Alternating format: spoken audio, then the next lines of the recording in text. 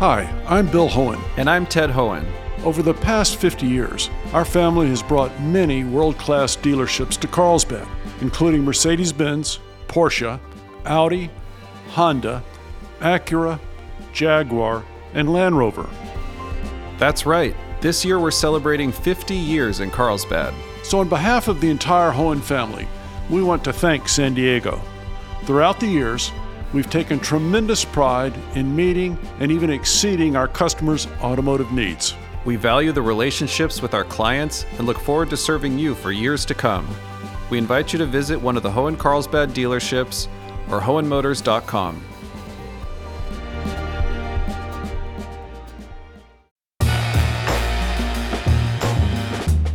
It's time for Midday Edition on KPBS. Today we're talking about gardening and how to grow your own food here in San Diego.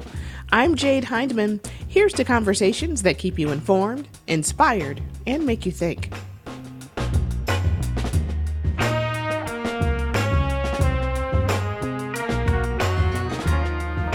One of San Diego's gardening gurus, Nan Sturman, joins us with advice on when to plant fruits and vegetables. To grow vegetables, spring and summer vegetables, outside, temperatures have to be consistently 50 degrees or warmer overnight. Plus, Nan will answer your gardening questions, and we'll talk about how recent flooding may impact what you can harvest. That's ahead on Midday Edition.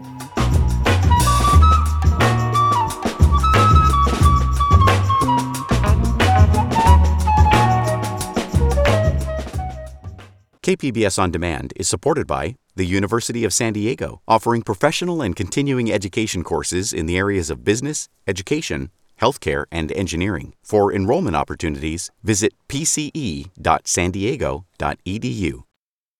The annual Keepers of the Culture event returns to the San Diego History Center on Saturday.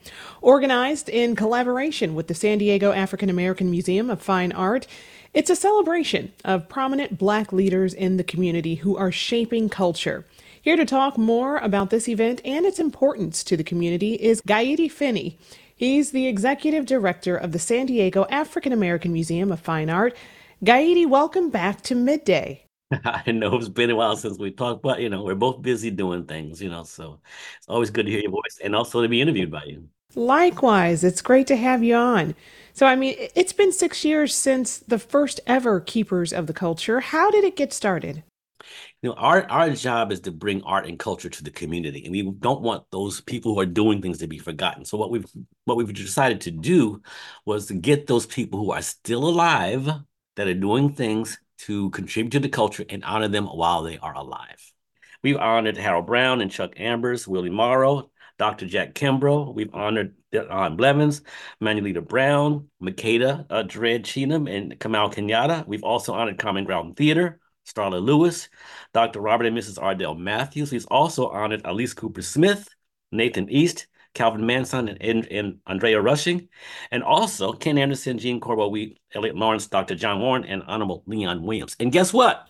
This year, we're honoring Supervisor Monica Montgomery Stepp, and also Vernon Sukumu, and also the R&B singing group Satisfaction, which, they have such a following because they've not been together in years. And so when they come out, people are there. So it is a packed house, a wonderful event that's coming. Yeah, the museum has worked with the San Diego History Center to organize this tribute, like you said.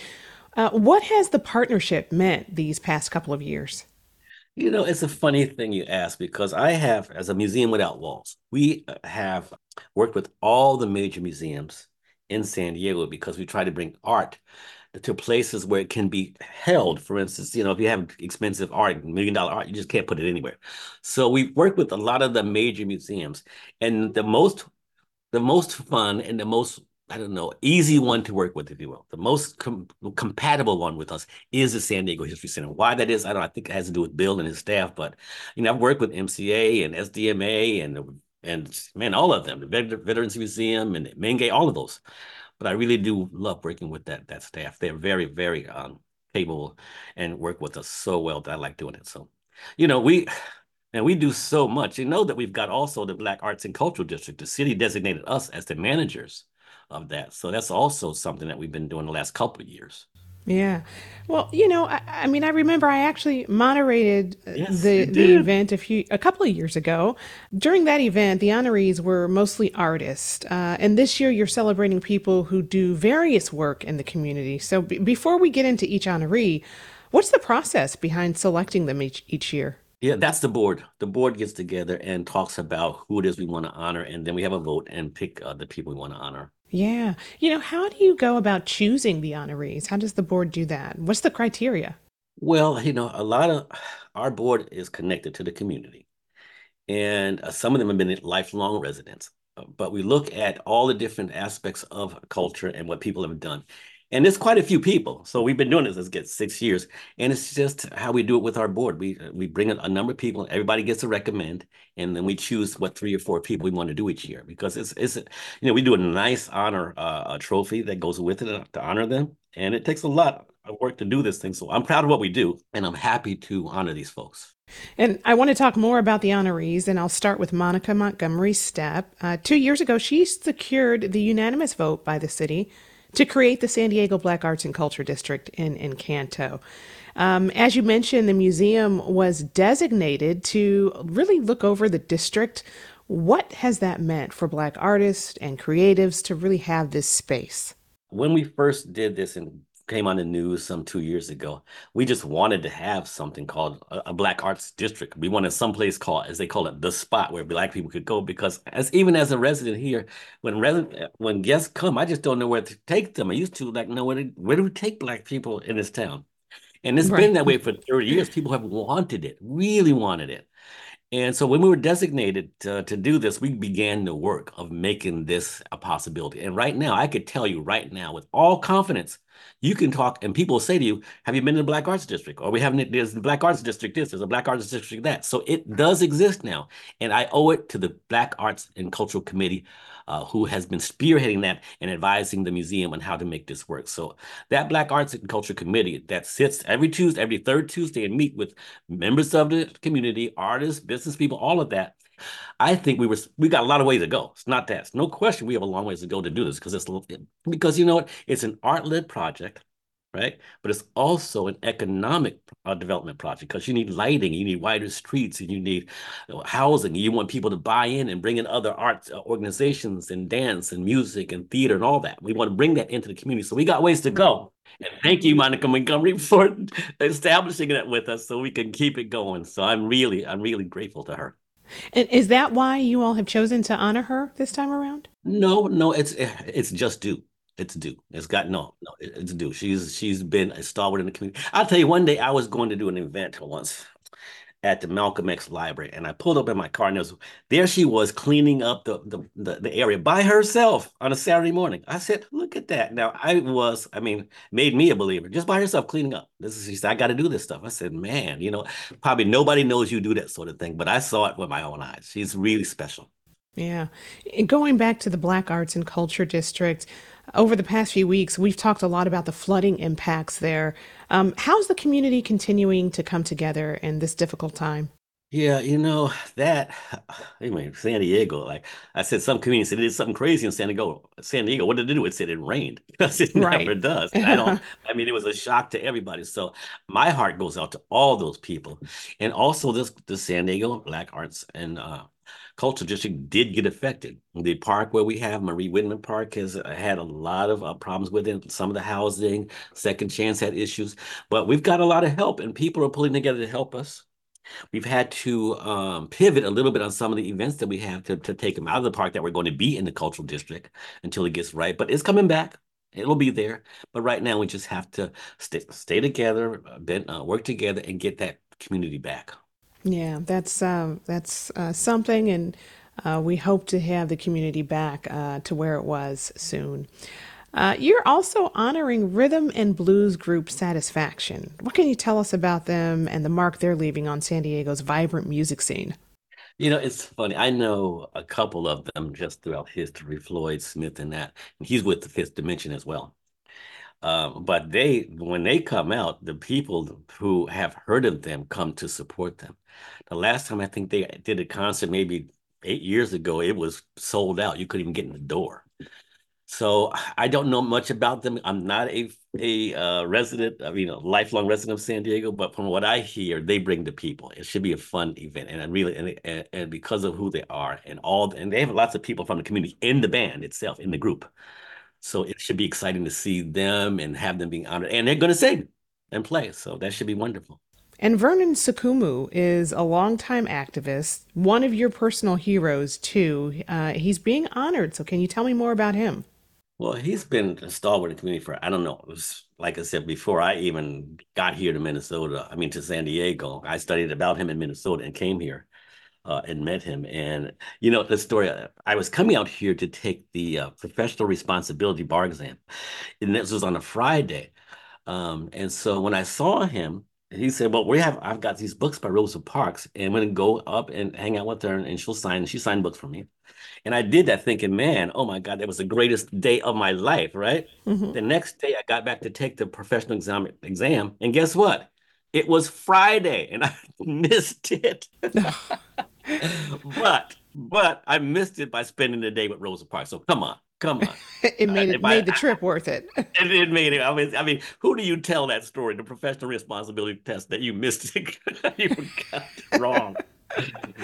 Oh, Oops. But right. yeah, but I had a chance to spend a day with Vernon Sukumu and Rosa Parks that day. She signed a book for my son, and he protects it like it's the gold, takes it everywhere he goes. Now, with Sukumu, as I mentioned, he's a longtime activist. But what kind of activist is he? He's human rights. He's so many things. Can you tell me a bit about his activism? I think he was more part of the Pan-African movement, the nationalist movement, with the what was that called? Malanaran Karanga, who created the Kwanzaa celebration, and the US organization. He was part of that group of people, and as was I, by the way, back in the late 60s, believe it or not. So these organizations that created Kwanzaa were nationwide. And so they taught us a lot of the same doctrine, if you will. So we all studied this around the country during the Black National Movement back in the late 60s. And I'm sure Vernon Sukuma was part of that movement. He was a big leader here during that torrid time of the 60s. Yeah. Yeah. Okay. You touched on this earlier, but how has San Diego changed over the years when it comes to Black culture and community? When I came here in 93, I think that's when I moved here from Minneapolis. It seemed to have much more Black culture. There was Black radio stations, and I think even the community in southeastern San Diego was more Black. And that has gentrified quite a bit, as has San Diego. Being a military town, Black people really are all over the place. There's not a really Black community, if you will, whereas it used to be. And the result of this not having a Black community is there's a loss in terms of how you relate to each other, how when you see each other, whether you eat together, whether you can go to a Black church and see a lot of Black people, but many times because we're so spread out, you don't have a feeling of Black community. And that's one of the things that the Black Cultural District does, is give us a better sense of community.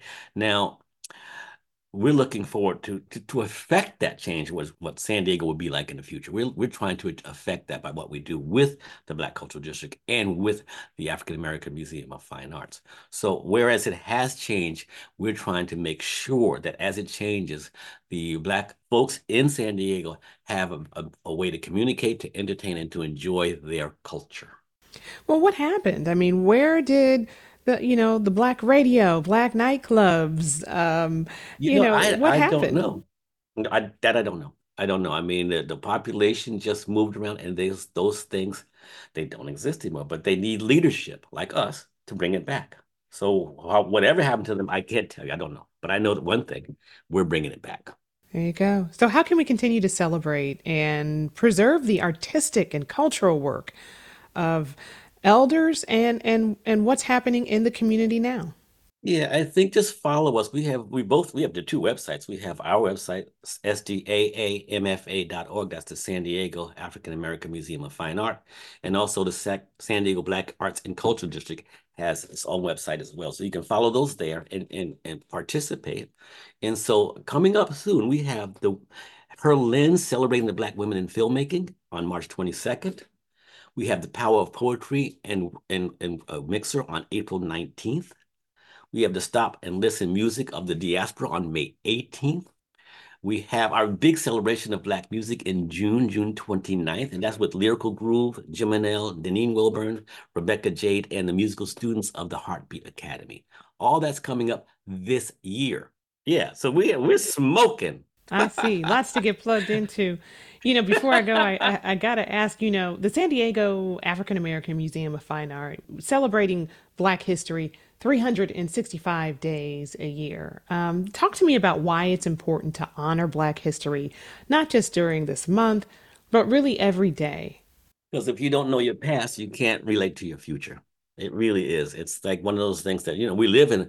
It seems to be we live in a time when a lot of these things are just being taken off the education. They're not teaching about it. You see a lot of racist activity. The Black Lives Movement had to come about to change things. All this stuff, that Black Lives Movement, I think is kind of waning now, believe it or not. There's not the same kind of interest in it, right? But we won't stop. We will keep our Black culture alive 365 days a year, just as you said. And that's what the San Diego Black Cultural Arts and Black Cultural District will do. And that's what the museum will do as well. We will keep it alive, knowing of its importance. I've been speaking with Gaidi Finney, Executive Director of the San Diego African American Museum of Fine Art. Keepers of the Culture will take place at the San Diego History Center this Saturday at 6 p.m. Doors open at 5 and the event is free. Gaidi, thank you so much for joining us. You are so welcome, and I miss talking to you, so let's stay in touch. Sounds like a plan. Coming up, Beth Accomando explores bugs and the culinary arts.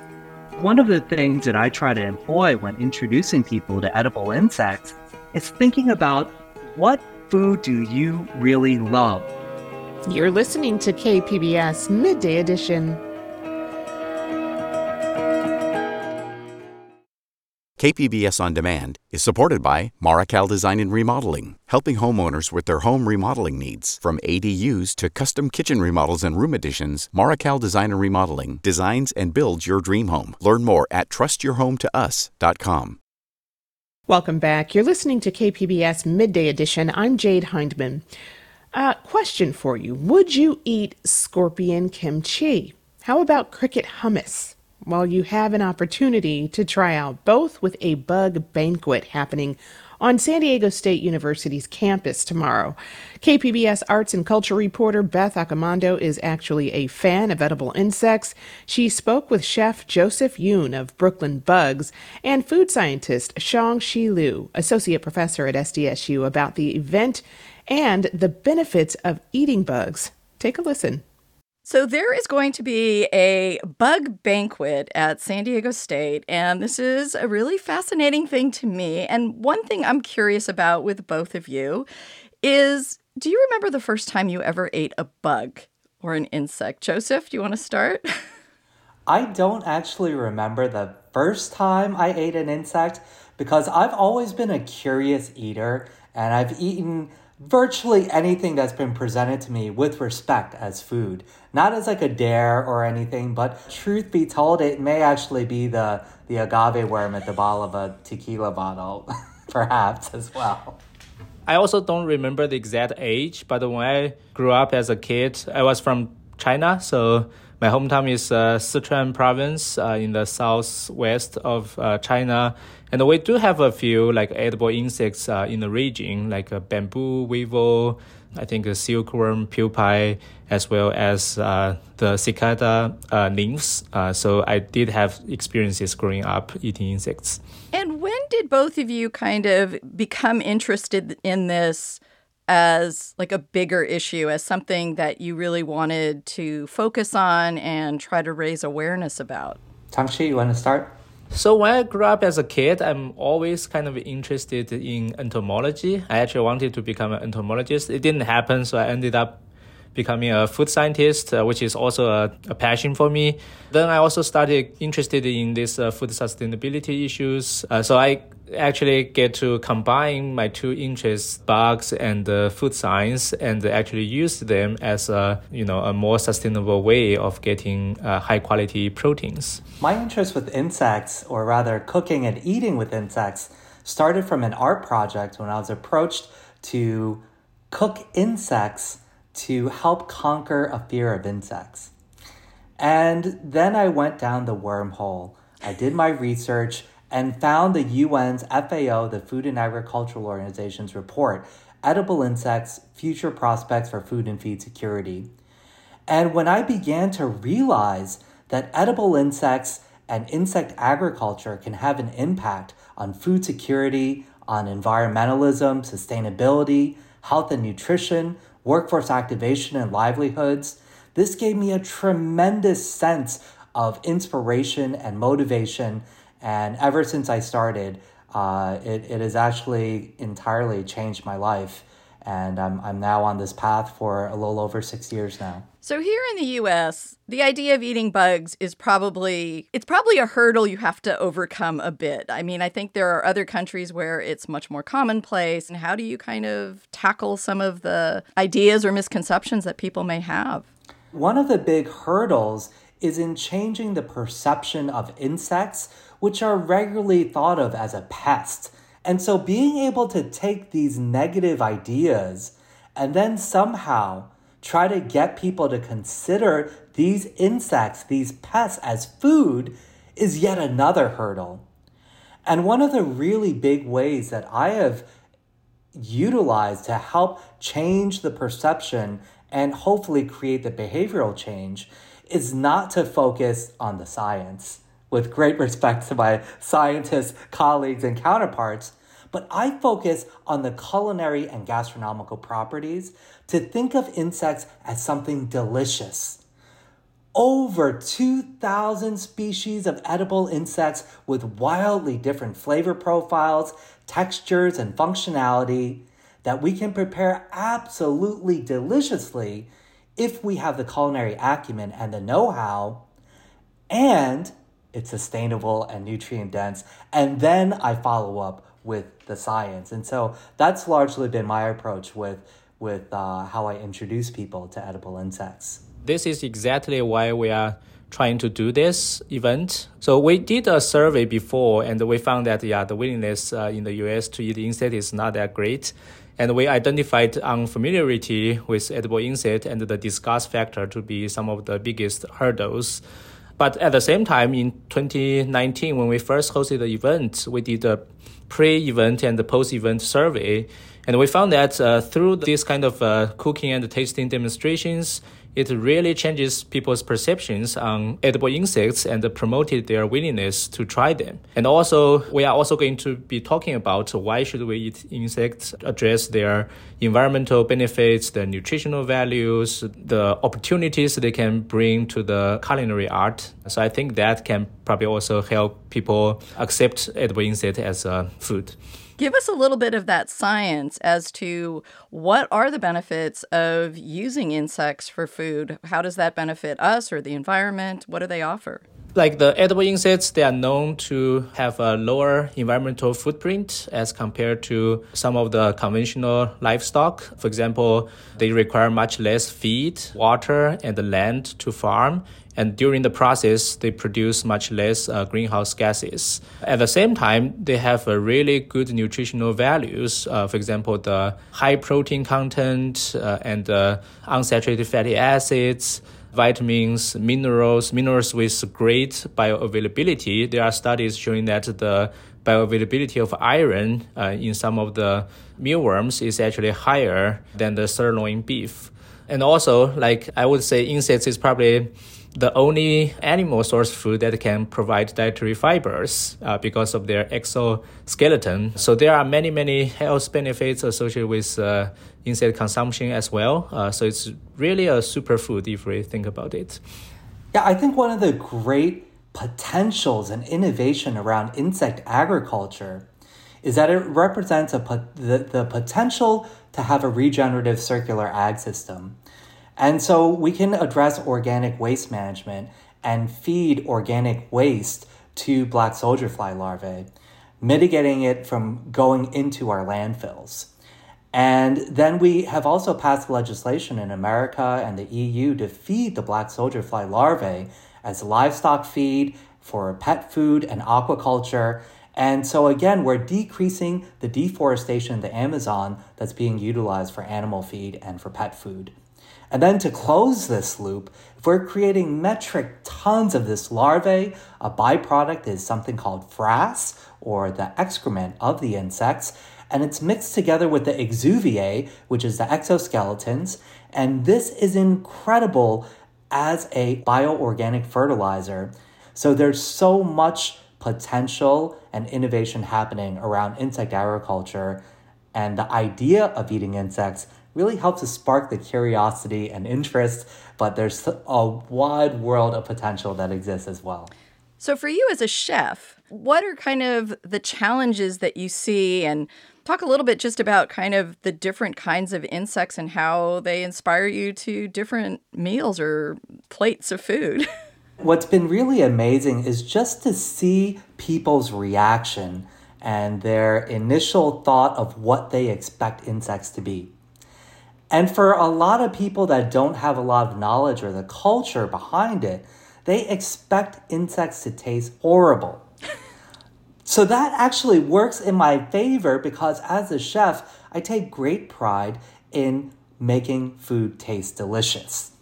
And so one of the things that I try to employ when introducing people to edible insects is thinking about what food do you really love? And then I think about how I can bugify that dish by incorporating insect protein into your favorite meals.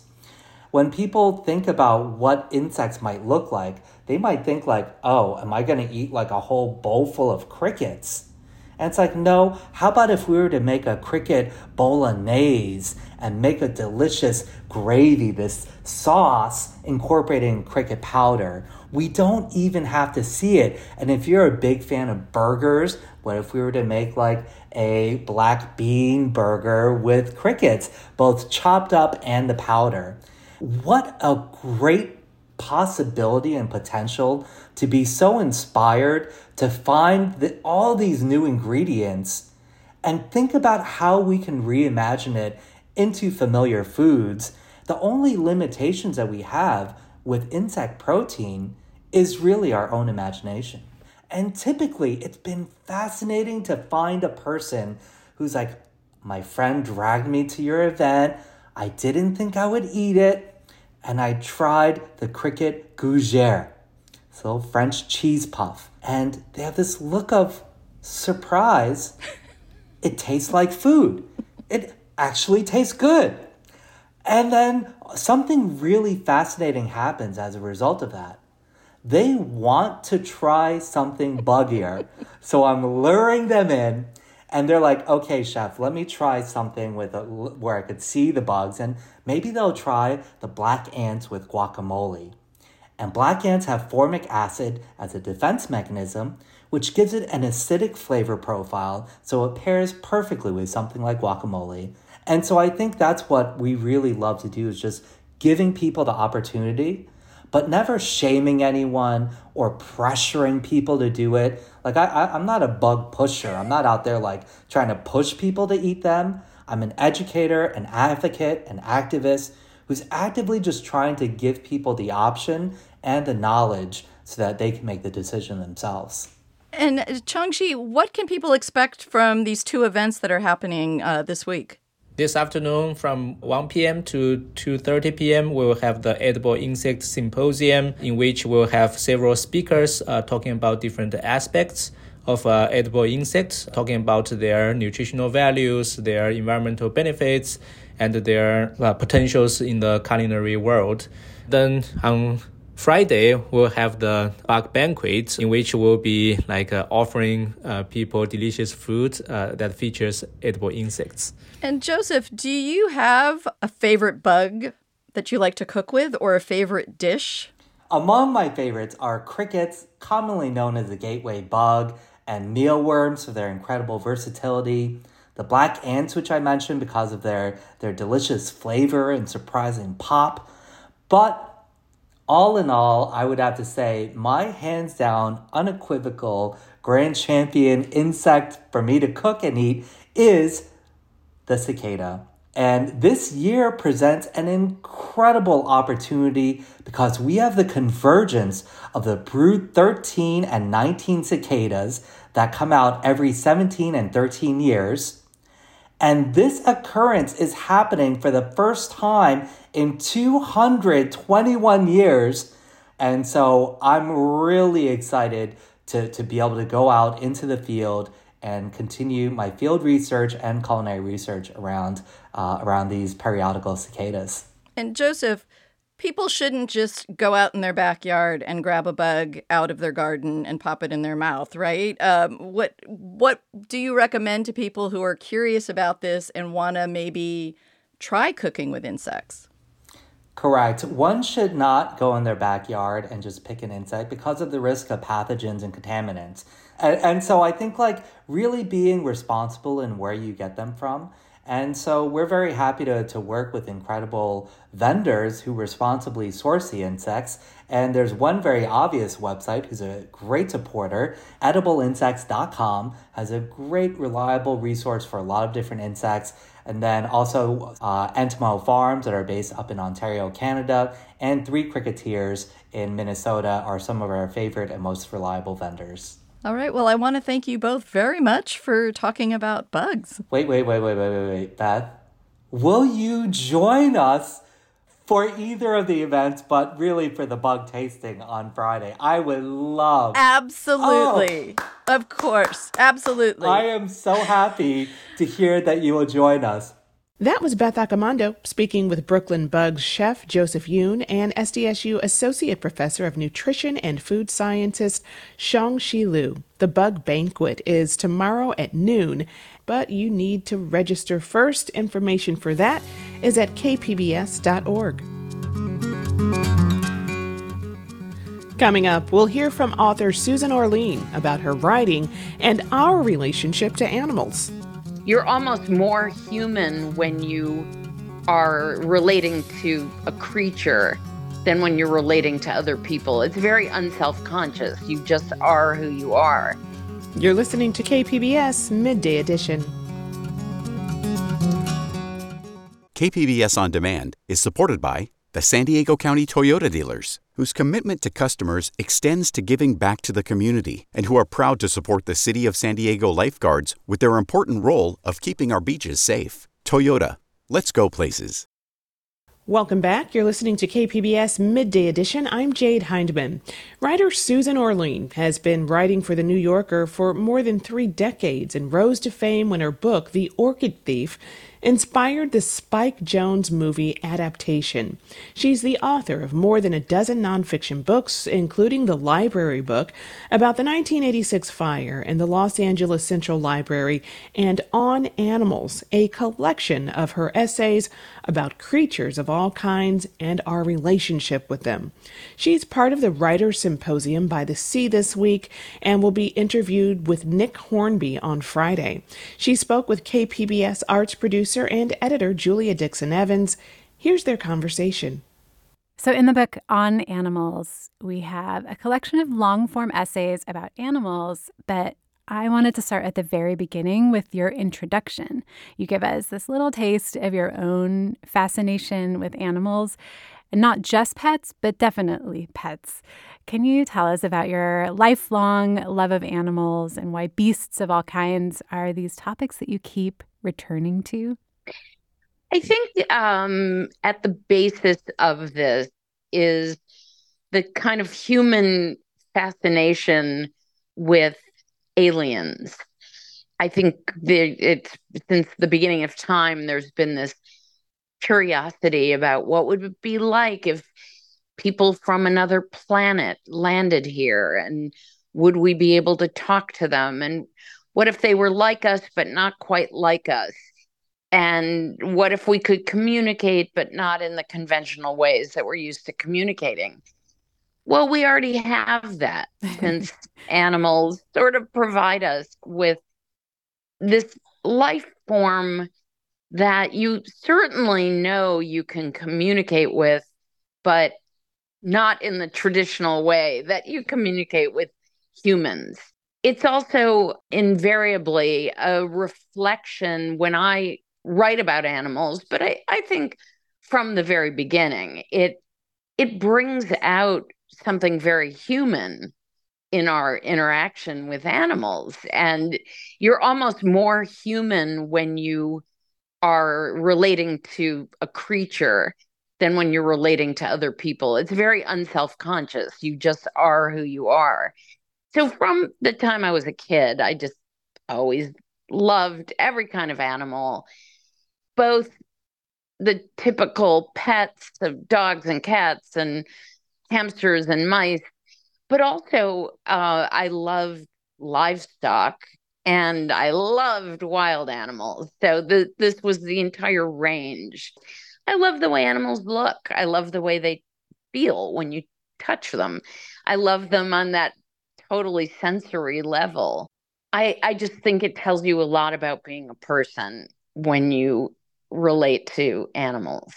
This book spans decades of work, and I'm wondering if there's a story that over time you've had the most questions or comments about. The big surprise for me probably was the story I wrote about having chickens. And I wasn't even convinced that I should do the story. I had chickens. I loved them. I thought about them a lot. I talked about them a lot, but I didn't imagine writing a story about it. And my editor convinced me that this was a great subject, the rise of backyard chickens and what seemed to be a bit of a newfound passion for keeping chickens, which is pretty funny when you think about it. So I wrote this story about my experience, why I ended up with chickens, what it was like having them. And the reaction was a complete surprise.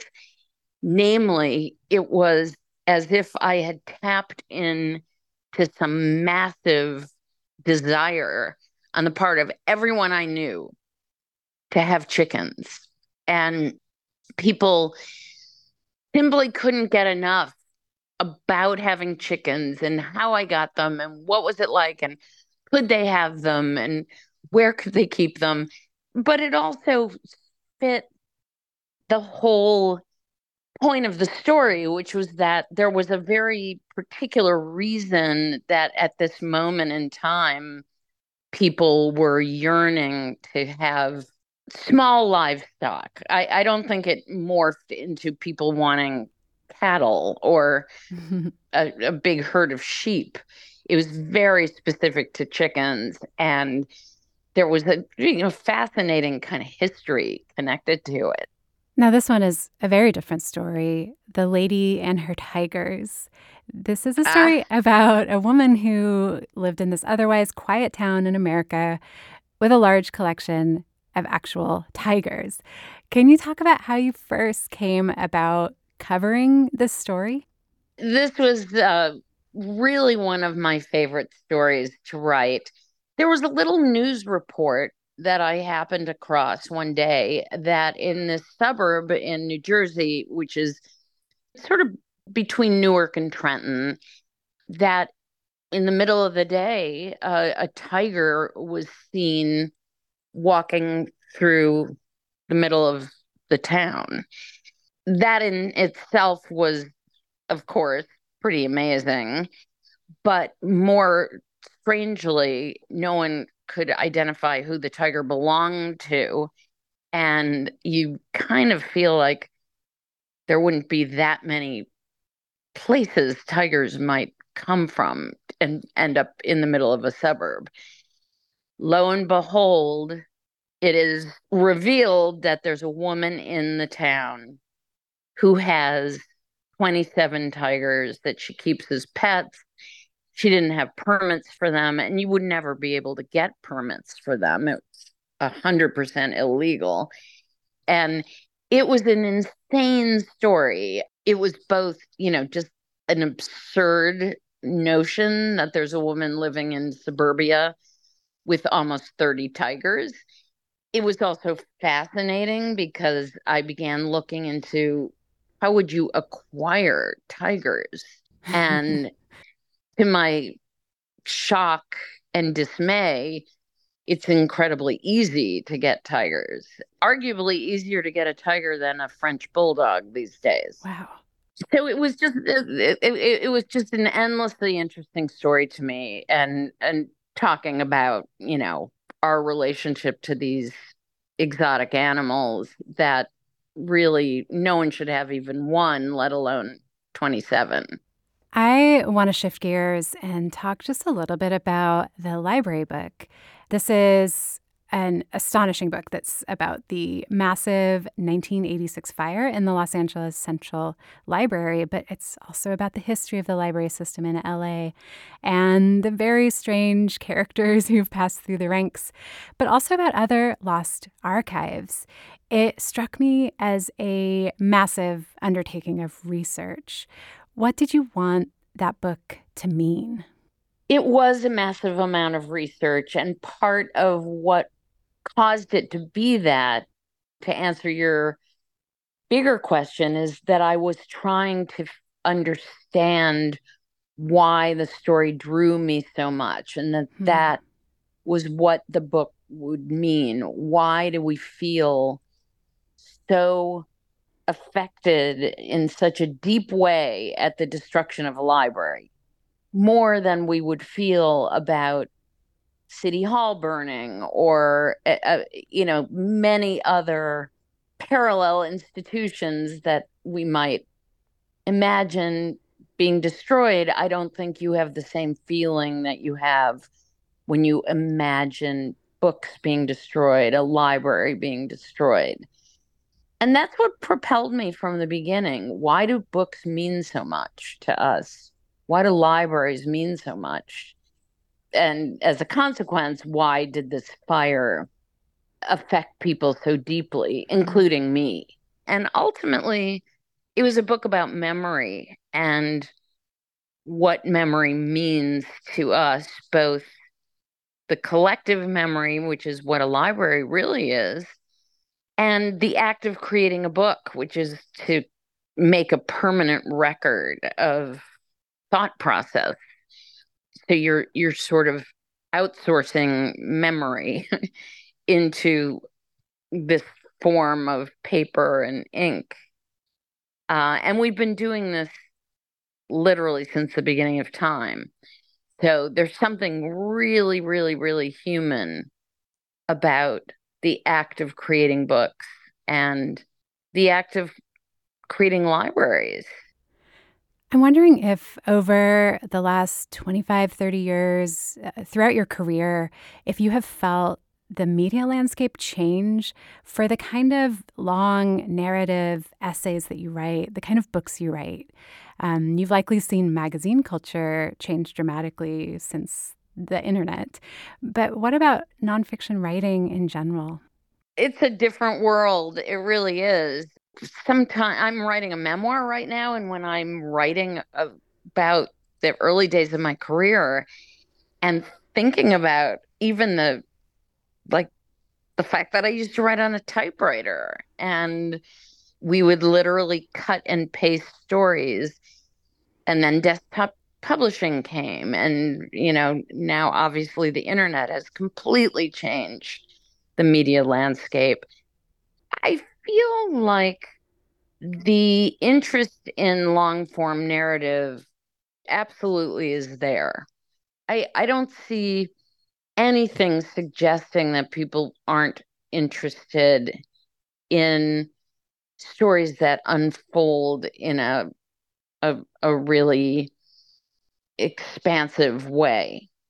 We're all used to the idea of the attention economy and people wanting things quick and short and flashed up on a screen and scrollable and all of that. But I think that the counterpoint actually is that you get a certain amount of stuff now telegraphed to you very, very quickly.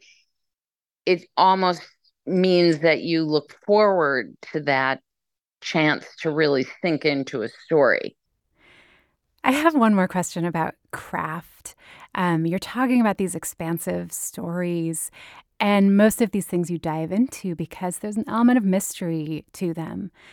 I'm wondering how you know when a story is finished, especially when sometimes there's not a tidy resolution or an endpoint. Actually, it's I won't say it's a big problem. It's a big part of the writing process that really matters, especially because it's so rare that you truly have a conclusion or a neat, tidy end to your story. And most of my books really don't have a definitive conclusion. I didn't solve the mystery of the library fire. I never saw a ghost orchid.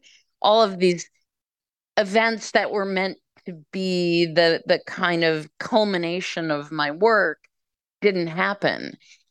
How I knew I was done, though, was that it's more of an internal clock of feeling that I've learned my subject well and I'm ready to tell it to readers.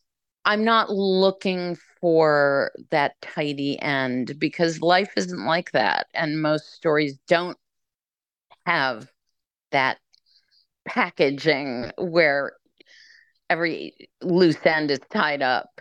It's really more on the writer's side, that sensation of thinking I'm ready to tell the story.